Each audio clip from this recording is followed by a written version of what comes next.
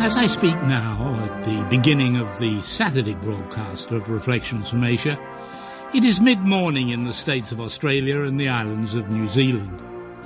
Many Australians and New Zealanders have been rising early in order to take part in dawn services or ceremonies, or even to take part in dawn marches.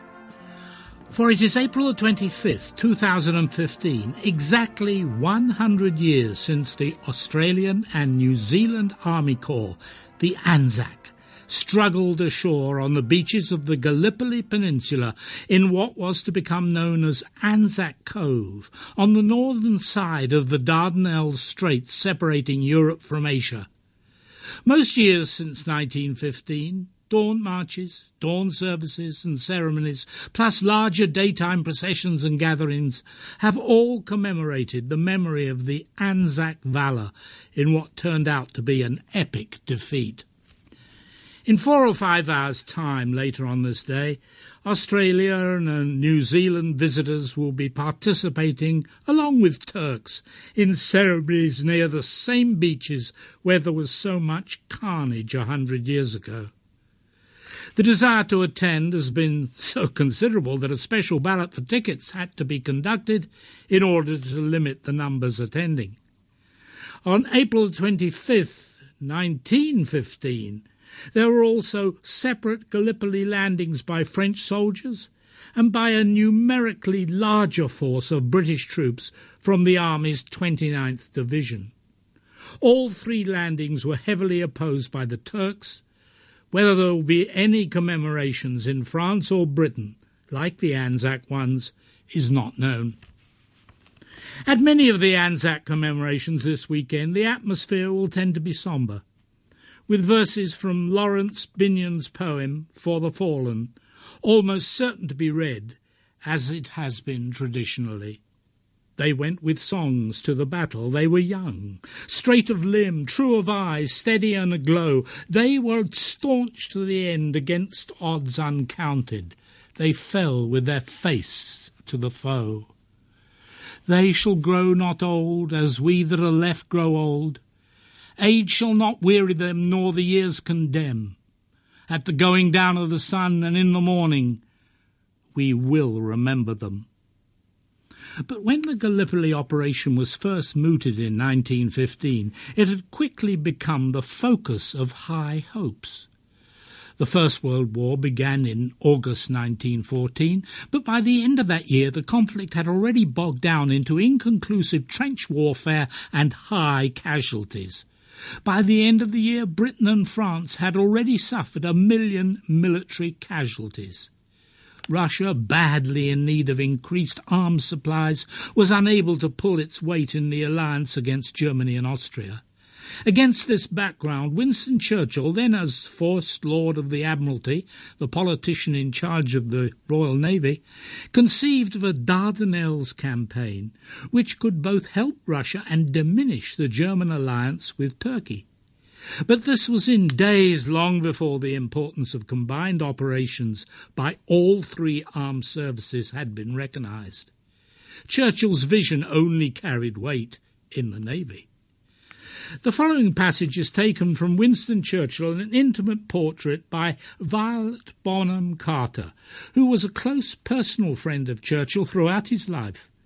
She was the daughter of H. Asquith, who was Liberal Prime Minister from 1908 to 1916. Quote, "The epic story of Gallipoli is one I cannot hope to tell dispassionately. I lived through others at its core. I saw it through the eyes and felt it through the heart of Winston, who conceived it, of my brother and close friends who fought on the peninsula from first to last, of my father who believed in and supported it throughout. I shared with them its glories and its setbacks, its high hopes, and the heartbreak of its final failure. Personal emotion may have blurred my vision, but I saw it then and still see it as the most imaginative conception of the First World War, and one which might, had all gone well, have proved the shortest cut to victory.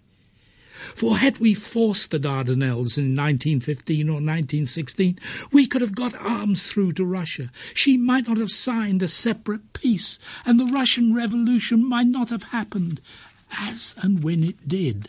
Though ultimately inevitable, it might have taken a different form.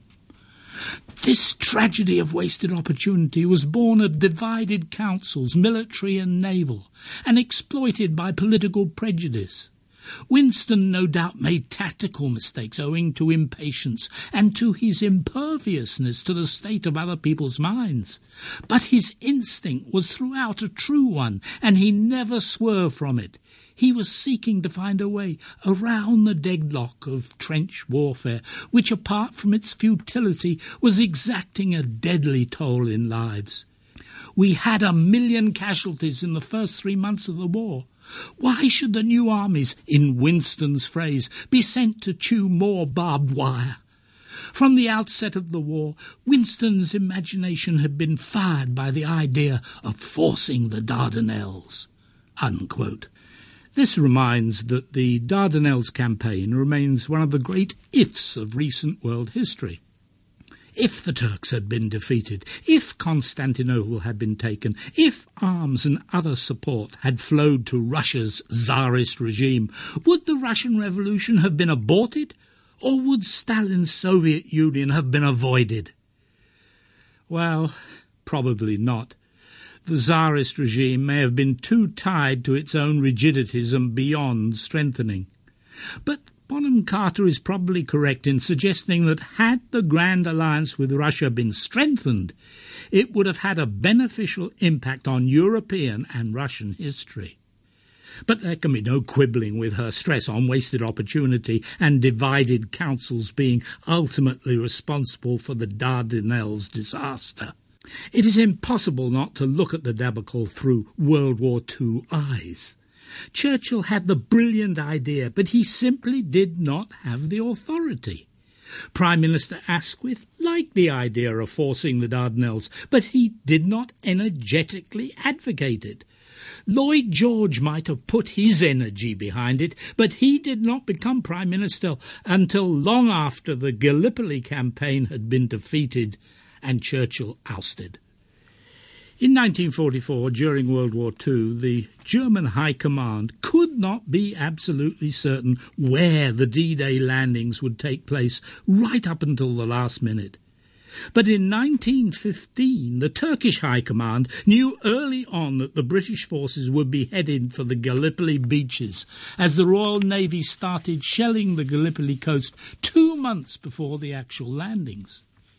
Churchill was turned down by the army when he initially asked for forces to be dispatched, so he had to proceed without them. There was no combined operation commander-in-chief to whom he could turn. In mid-March, the Turks received further advance notice as the Royal Navy shelled parts of the Gallipoli coast, but abandoned the operation abruptly when 3 battleships were sunk by mines. Then the Royal Navy and Churchill belatedly learned that the troops would be provided for the operation after all. Having received abundant notice of what to expect, the Turks energetically set about improving their defences. On or after April 25th, the British, the French and the Anzacs were all able to land at Gallipoli, but not to further invade. With deep irony, the operation which was supposed to change the pattern of World War I in France and Belgium only ended up repeating it. For the rest of 1915, the Gallipoli invasion led only to more inconclusive trench warfare until it was decided to withdraw from Gallipoli at the end of the year. The list of casualties makes sorry reading even today.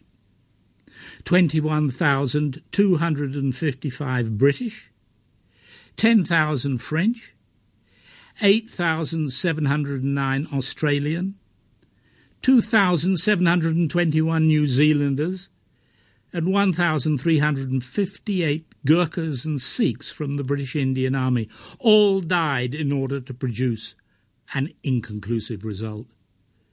The only positive result was that Churchill was unfairly blamed for the fiasco he could not command, and then went in to relative political wilderness until Gallipoli memories had dimmed and he could do in 1940 what he could not do in 1915. One of the notable aspects of the Dardanelles campaign was the warm and enduring Anzac friendship with the Turks. Trench warfare in Western Europe helped to breed a basic hatred of Germans which endured through to World War II. But in 1934, the Turkish lieutenant colonel who had led the Turkish forces against the Anzacs, Kemal Ataturk, welcomed the first Australian, New Zealanders and British soldiers to come back to Gallipoli with the following words, which are now inscribed on the Kemal Ataturk Memorial in Canberra and the Ataturk Memorial in Wellington. So far, the only memorials to a former enemy commander in both capital cities. Kemal Ataturk's salute was, quote, "Those heroes that shed their blood and lost their lives, you are now lying in the soil of a friendly country, therefore rest in peace. There is no difference between the Johnnies and the Mehmets to us where they lie side by side, here in this country of ours. You, the mothers, who sent their sons from faraway countries, wipe away your tears. Your sons are now lying in our bosom and are in peace, and having lost their lives in this land, they have become our sons as well." Unquote. Why does Australia continue to fervently commemorate the Gallipoli defeat? I've always felt personally that the commemorations were tied to the issue of national identity.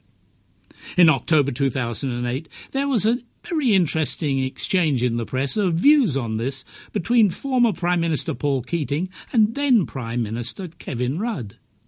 Keating felt that the crucial battle against the Japanese in New Guinea in 1943 was much more a crucial factor in developing national identity.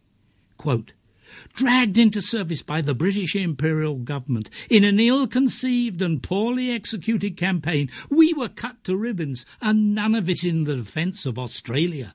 Without seeking to simplify the then bonds of empire or to diminish the bravery of our own men, we still go on as if the nation was born again or even was redeemed at Gallipoli, which is an utter and complete nonsense. For these reasons, I have never been to Gallipoli and I never will." Unquote. But Kevin Rudd emphatically rejected this view. Quote, "On the question of Gallipoli, for me it is absolutely fundamental to the Australian national identity. Gallipoli was such a searing national experience at the time, and thousands upon thousands upon thousands of brave Australians lost their lives. That is part of our national consciousness. It is part of our national psyche. It is part of our national identity, and I, as Prime Minister of the country, am absolutely proud of it." Unquote.